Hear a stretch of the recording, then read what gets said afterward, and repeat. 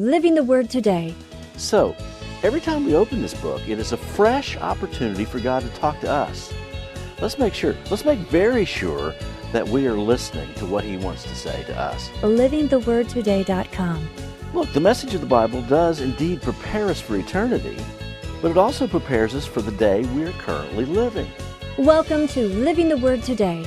We invite you to spend the next few minutes studying God's Word with your Bible teacher, Jesse Wagoner. Pastor Wagoner's desire for you is not only to understand God's truth, but to help you live it today. More resources can be found on our website, livingthewordtoday.com. Now it is time to open your heart and your Bible for your time in the Word.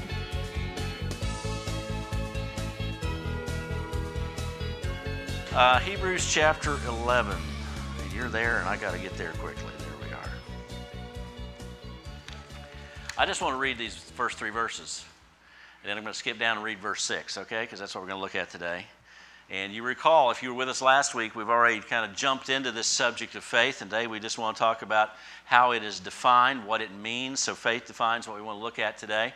And look at verse 1. Now faith is the substance of things hoped for, the evidence of things not seen. For by it the elders obtained a good testimony. By faith we understand that the worlds were framed by the word of God, so that the things which are seen were not made of things which are visible. Verse 6. But without faith it is impossible to please Him. For he who comes to God must believe that He is, and that He is a rewarder of those who diligently seek Him. Faith. We saw in the end of chapter 10, where he quotes from Habakkuk, the just, the righteous shall live by faith. The rest of chapter 11 is example after example after example after example of those who did just that, who lived by faith. So we come to this point, we got to kind of frame everything. We got to put it into context and understand what he says about faith. Now, one of the things we need to do to understand a positive, what faith is sometimes we need to tear down what it is not, tear down the negative concepts of faith. So I want you to look with me at I'm just going to say three basic ideas I want to share with you and in this message. But he says, now faith is the substance of things hoped for. It's the material that things you hope for is made. It's the constituent parts. It's the ingredients in the recipe of what we hope for. And then he makes this statement, and it's sort of a couplet. It sounds like he's saying the same thing. Clue alert, he's really saying the same thing, just different words. For faith is the substance of things hoped for, the evidence of things not seen. The word evidence is a powerful one. It's one that's used to describe Jesus back in the third verse of chapter 1, where he talks about Jesus is the full image of God. All that God is in Jesus. He contains it all. And the Greek word is hypostasis. Stasis means solid. Hypo means under, like foundational. So the certainty, the foundation, the very bedrock of who we are as believers is bound up in this subject of faith. The certainty we have is these things that we trust in, that we believe, that he says here, that are not seen. We don't see them. We operate on faith. Number one, faith is not truth based on how we feel. You asked 25 people in a random survey this week, are you a person of faith? I would suggest that probably the majority of them would say, well, yeah. I don't sound like I'm a person of no faith. That doesn't sound real appetizing. And they might even tell you, I have optimism for the future. I'm looking forward to what's going forth. I think in eternity it's going to be all right. I have faith. But faith has to be in an object. It's in something real. Something real. Look what he says in verse 3. It is something real. By faith we understand that the worlds, that's real, right? The worlds were framed by the word of God. God spoke and they were, so that things which were things which are seen are not made of those things which are not visible. In other words, all the stuff that we see is real is not here because it was generated out of nothing. It was generated by someone that we cannot see, But there is substance to it. There's reality to it. And one of the things that we live in a world where faith is just kind of diluted to the point that it can mean just about anything. We define God by what we think and feel rather than what he has revealed in the text of Scripture. We make God out to be all sorts of things. For instance, now this is a preview for tonight. I do want to invite you to be back tonight. I'm so excited to share with you from Colossians chapter 1. For those of you that were my Wednesday course a while back where we talked about the beginning and the end of all things, I told you I was going to be sharing that with the whole church. This is going to be a summary of that. But if you want to know what the point of everything is, if you want to really know what God is really doing and where it's all going to end, just come back tonight, okay? I will share those 35 minutes and save those for later. But it's all absolutely crystal clear, distilled exactly what God and Jesus is all about in the big picture. We're going to talk about that tonight. But it's all comes from him. Now, there are some things that we, it's hard to talk about. It's hard for us to conceptualize. There are things that in our modern sensibilities that are kind of rattle us a little bit. Things like shed blood, sacrifice of Jesus for our sins. Even the subject of sin sometimes is one that, don't talk about sin. I mean, goodness, that sounds like you're some 18th century hellfire preacher. It's in the book. It's our big problem, you understand. And to talk about the wrath of God, come back tonight. The wrath of God, it's all over this book. It was in chapter 10. We just looked at it. God is angry at sin, and he will judge sinners unless that sin is diverted and put on Christ through our faith in him. We live in a world where we just kind of think that God can be anything we want. That I'll look at the things I want and ignore the things I don't want. There was once a Sunday school teacher who had a group of young girls in her class, and they were all coloring on a paper, and they were drawing pictures with the crayons, and she's going around looking, what are you drawing? And there was a picture of a house and a picture of a pet, and this one child was drawing something she didn't really recognize. Said, honey, what are you drawing? He said, I'm drawing a picture of God. And she says, well darling, we don't know what God looks like. To which the little girl looks up and says, come back in 5 minutes and you will. It's funny for a child, but sometimes we live in a world that says, come back in 5 minutes, and what I feel about God is how we define God. This isn't just a feeling. I felt like God did something. I felt like something. Now, we need to have a relationship with him. Our emotions are part of that. But our emotions cannot be divorced from the substance of who God is. Our faith is the substance of these things that we hope for, but there is this element of faith in it. And we need to understand it. Now, the context of this book, he's writing to a group of people that were facing hard times because they were followers of Jesus. Their great temptation was to say, I just want to kind of lower my profile when it comes to Jesus. I want to identify more with my Jewish roots than my Christian faith. I want to just take a step back because it's more socially and maybe politically and maybe even economically and maybe even health-wise safer for me to say something other than I'm a Christ follower. We live in a day where sometimes we face that same temptation, not because someone's trying to confiscate your money or throw you in jail, but because we are a minority. You understand that? The prevailing culture in Western civilization, the prevailing culture in America, the prevailing culture in West Virginia, the prevailing culture in Charleston, West Virginia, the prevailing culture in your neighborhood is not biblical Christianity based on this book. Most people aren't going to accept that. Now, we need to share Christ with them, live before them. Got it. But we understand that. But he says we need to live by faith, a faith that is not just framed by what we feel. And it comes back to the text of Scripture, what God has revealed. What he said earlier in the book, once delivered to the saints. This truth is foundational. The fact that, it just begins with this concept of God. That's what he talks about down in verse 6. Without faith, it's impossible to please him. Those who come to God must believe that he is. First words of Scripture. In the beginning, God created. Doesn't try to explain God, doesn't try to defend God, doesn't try to say, is it possible to be a God? It just says, there's a God, this is what he has to say to us. He exists, he's here. The same as in the New Testament. As John's gospel starts, in the beginning was the Word. And later he says, and the Word, Jesus, was made flesh. God's expression, God's person, was made flesh and dwelt among them. And we beheld his glory. The glory is of the only begotten of the Father, full of grace and truth. Jesus. It's foundational in him. So when you talk to people about faith, or when we get wishy-washy in faith, it has to come back to this reality. It's not what we feel, but it's connected to a person and who is faithful, been faithful, and who is truthful all the time. And by the way, you think about all the things that we trust, right? We trust people to do all sorts of things for us, right?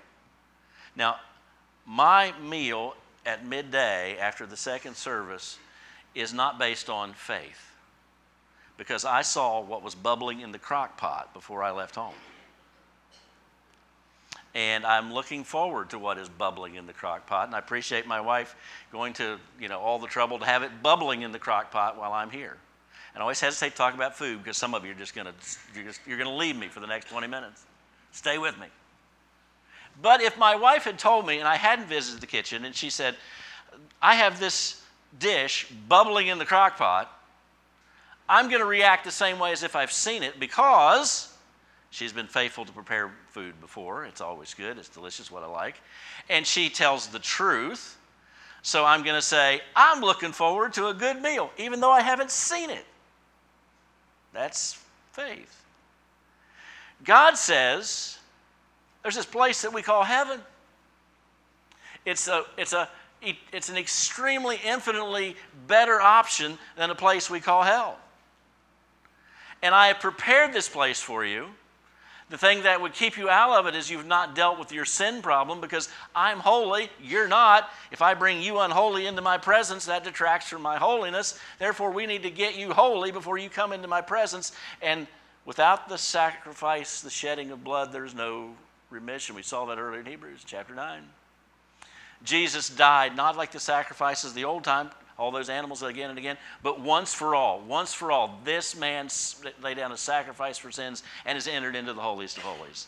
And all that waits, that promise of hope, the substance of that which we hope for, that reality of heaven which we don't see, but someone who is faithful, and by the way, it's the rest of the book, the rest of chapter 11 of Hebrews, and one who is truthful has said, I prepared a place for you, and the way to enter that place is through Jesus Christ, my Son.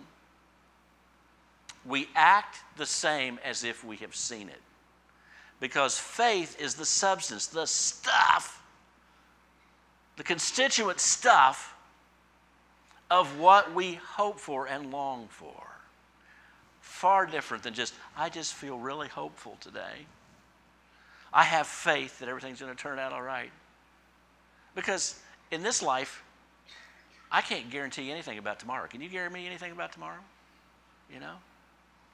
I mean, we hope for these things, we expect them, but our rock solid faith comes in him. Number two, faith is not true. Faith is truth, not produced by what we say. Faith is not truth produced by what we say. There's a subtle thing, and this is, you can flip on the TV this afternoon, you can hear somebody preaching this, okay, I guarantee you. You can find their podcast, all right? You can find their clips on Twitter, all right? Of people who just say, well, God loves you. He does. And God cares for you. He does. God wants you to have a great life. I can accept that. But if you can just say, Lord, I want this, that statement of my faith will produce it. It's called word of faith theology. Name it, claim it theology. In other words, if I can just gin up enough faith, Lord, by next week, I'm going to give you plenty of time, God. By next week, I want you to deposit $1 million in my bank account. Now, question, could God do that? Absolutely. All right, he fed thousands of people out of one little boy's lunch. God has the ability. But my faith is not what produces that substance. It's not what I say produces that substance. That substance of faith, that thing that we don't see, the certainty of it, as he says, in that verse where he says, the evidence or the certainty of things that we do not see is not produced by me saying a magic formula. Lord, I want $1 million in my bank. You know what? Because God may know that we may be too stupid to deal with $1 million in our bank. We might do really stupid things if God dropped $1 million in our bank account. And some of you are saying, I wish he'd try me. Be careful what you wish for. Be careful. How many people won the lottery and hit it big and their whole life collapsed into a heap of despair? Check it out. So I'm simply saying this. Don't fall into this trap of faith. Oh, I'm just going to say it. I'm going to believe it. God's going to produce it. God is this enormously benevolent vending machine. I want A6, and the little thing turns and the blessing just drops on you. Because I said it. No, it has nothing to do with what I say, what I produce. It all comes back to the faithfulness of a God who exists and the truthfulness of the God who speaks.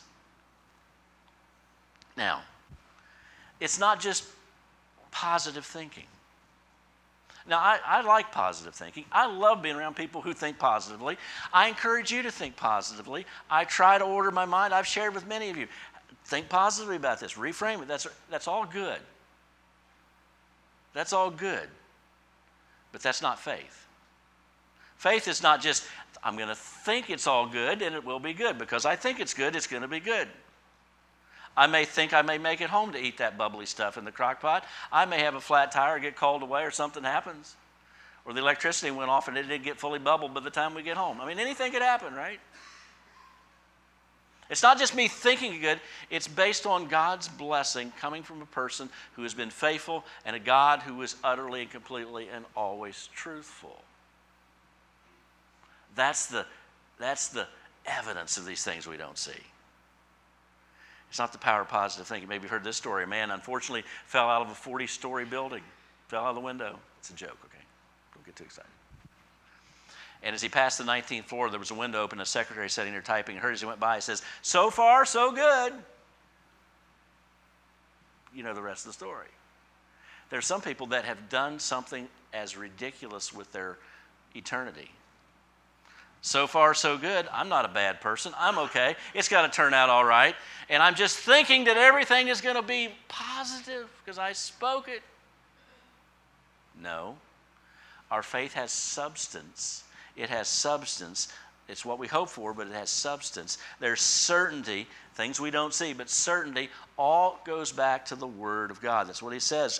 Verse 3, by faith we understand that the worlds were framed. By the way, the word worlds, there's two Greek words that's translated worlds or world in the New Testament. One is cosmos, which sounds, we understand that word, cosmology and the cosmos. It means all the stuff of the universe, all the planets, all the matter, all the energy, all of us, all of our stuff, okay?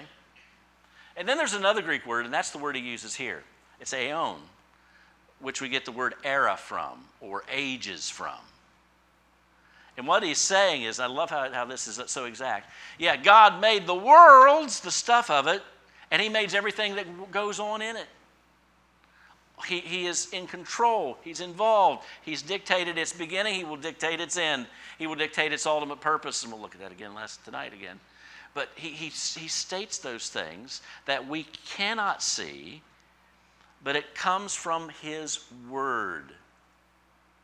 It says in Romans, faith comes by hearing, and hearing by the word of God. You see two amazing things in chapter 11. Number one, you want to be a person who lives by faith? Number one, you listen to the word of God.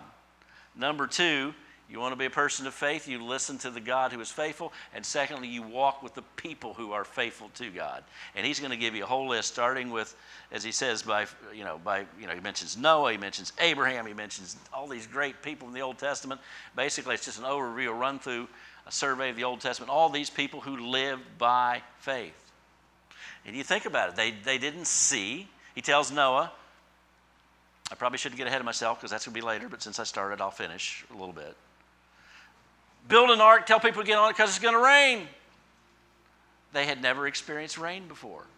And here's this apparently wacko guy running around saying, it's going to rain, get on this boat. Get on the boat, it's going to rain. But the substance was what God had said to him. The evidence was that God is faithful and God is truthful, and he believed it. He acted the same whether he saw it or not, and you know the rest of the story. Correct? So it's not what we say, it's what we look at next. Faith is truth accepted because of God's truthfulness and faithfulness. You're probably not shocked by that statement because I probably said it 6 times already for you. True faith is accepting the reality that his truthfulness and faithfulness are intact. It comes from our understanding of the Word of God. And he says, it comes by walking with the faithful, that's verse 2. For by it the elders obtained a good testimony, good record. Now, you think about this. There's several positives we can say. Now, we've done some of these this morning. Pastor Adam came and led us in prayer. We all bowed our heads and we prayed along with him. And we talked to a God. We believe we're in the presence of a God that not one of us can see. Why do we do that? Why did we do that? Why do we believe he actually heard what we prayed and asked him for? Why do we get on our knees and we say, God, I'm asking you, I'm talking to you, I'm concerned about whatever it is that's on our mind?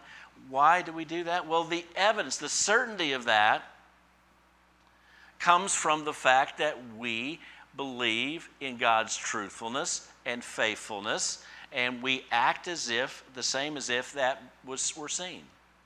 We act the same way. We ask him.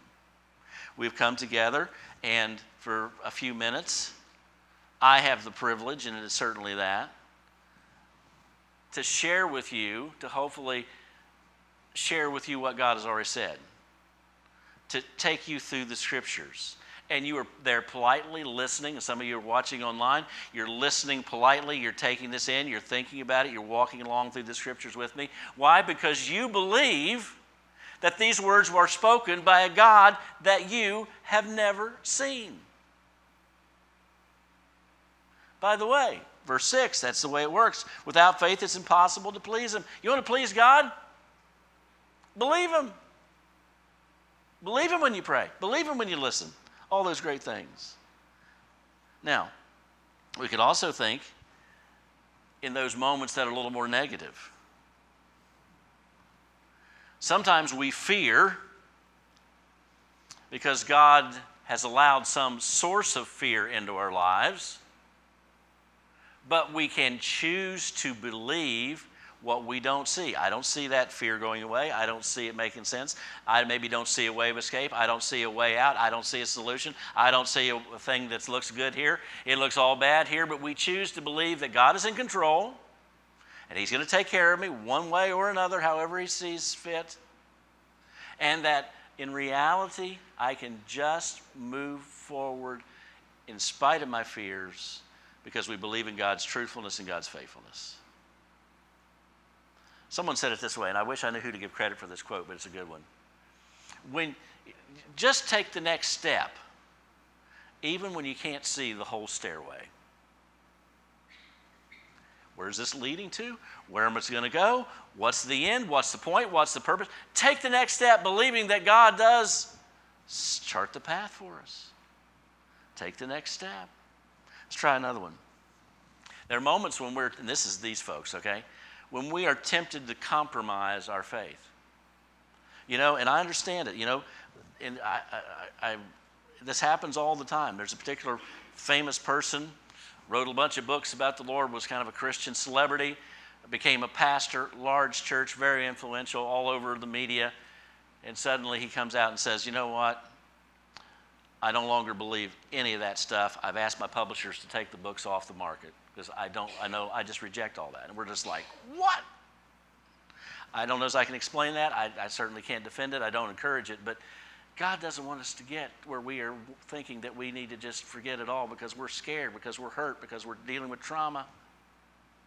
He just wants us to come back to this reality. This is living by faith. This is the substance. This is the certainty. This is how the elders obtained their good report. This is how the worlds were framed, the ages were framed. because a God you cannot see spoke them into existence so that we do see. To believe him in spite of what our emotions tell us, what our senses tell us. And it's not just a blind leap of faith. It makes no sense. It makes no logic. I don't see it, but I'm going to jump anyway. No, it's not a blind leap. But it is a leap into the depth and the sea of God's faithfulness and the universe of God's truthfulness. That's where we're located. That's where we go. That's where we stand. Now, verse 6, without faith it's impossible to please him. We want to please him. We want to be people of faith. Now, if the people who don't know the Lord, or not certain about this, listen carefully. And listen carefully so you can share this on their behalf. For he who comes to God must believe that he is. And he's a rewarder of those who diligently seek him. Awareness, understanding, you have to know that he is. And then secondly, there has to be this acquiring him, giving mental assent to his truth, making it true for yourself. A few years ago, I was going to a conference in Jacksonville, Florida, and I'm sitting on a plane at Yeager Airport. We're going to fly to Atlanta, switch planes, go to Jacksonville.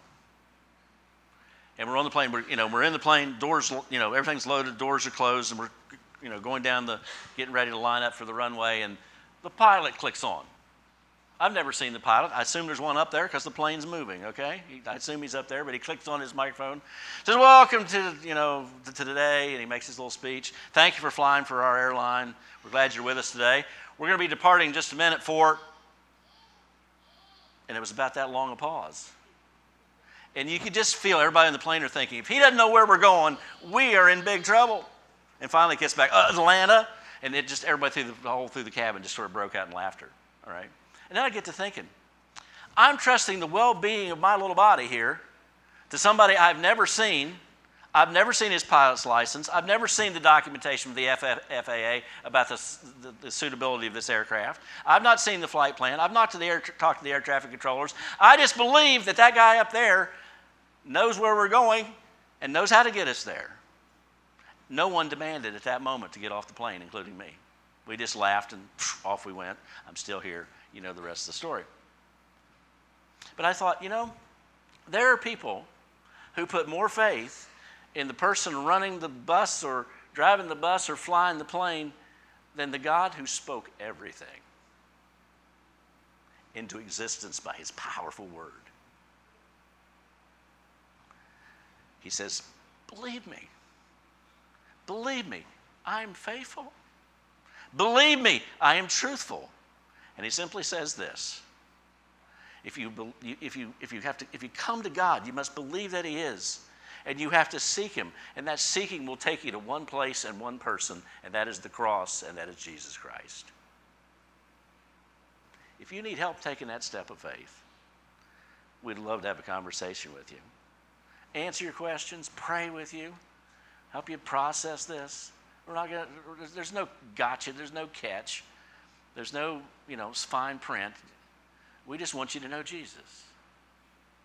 But if you need him, you got to believe that he is. And know that he's a reward. What kind of reward are you going to get? How about an eternity in heaven and a better life now? Anyone want to sign up for that? A rewarder of those who seek him. Let us help you if you need that. Believer, in those scary points of life, in those moments when we're tempted to compromise, when we don't understand, the just, the righteous shall live by faith, because faith is the substance of things hoped for, and the evidence, the certainty of things not seen. The elders obtained a good record by this. And go back to this, faithfulness and truthfulness. By faith, we understand that the worlds that were framed by the word of God, so the things which are seen were not made by things which are visible. Faith. Live by it.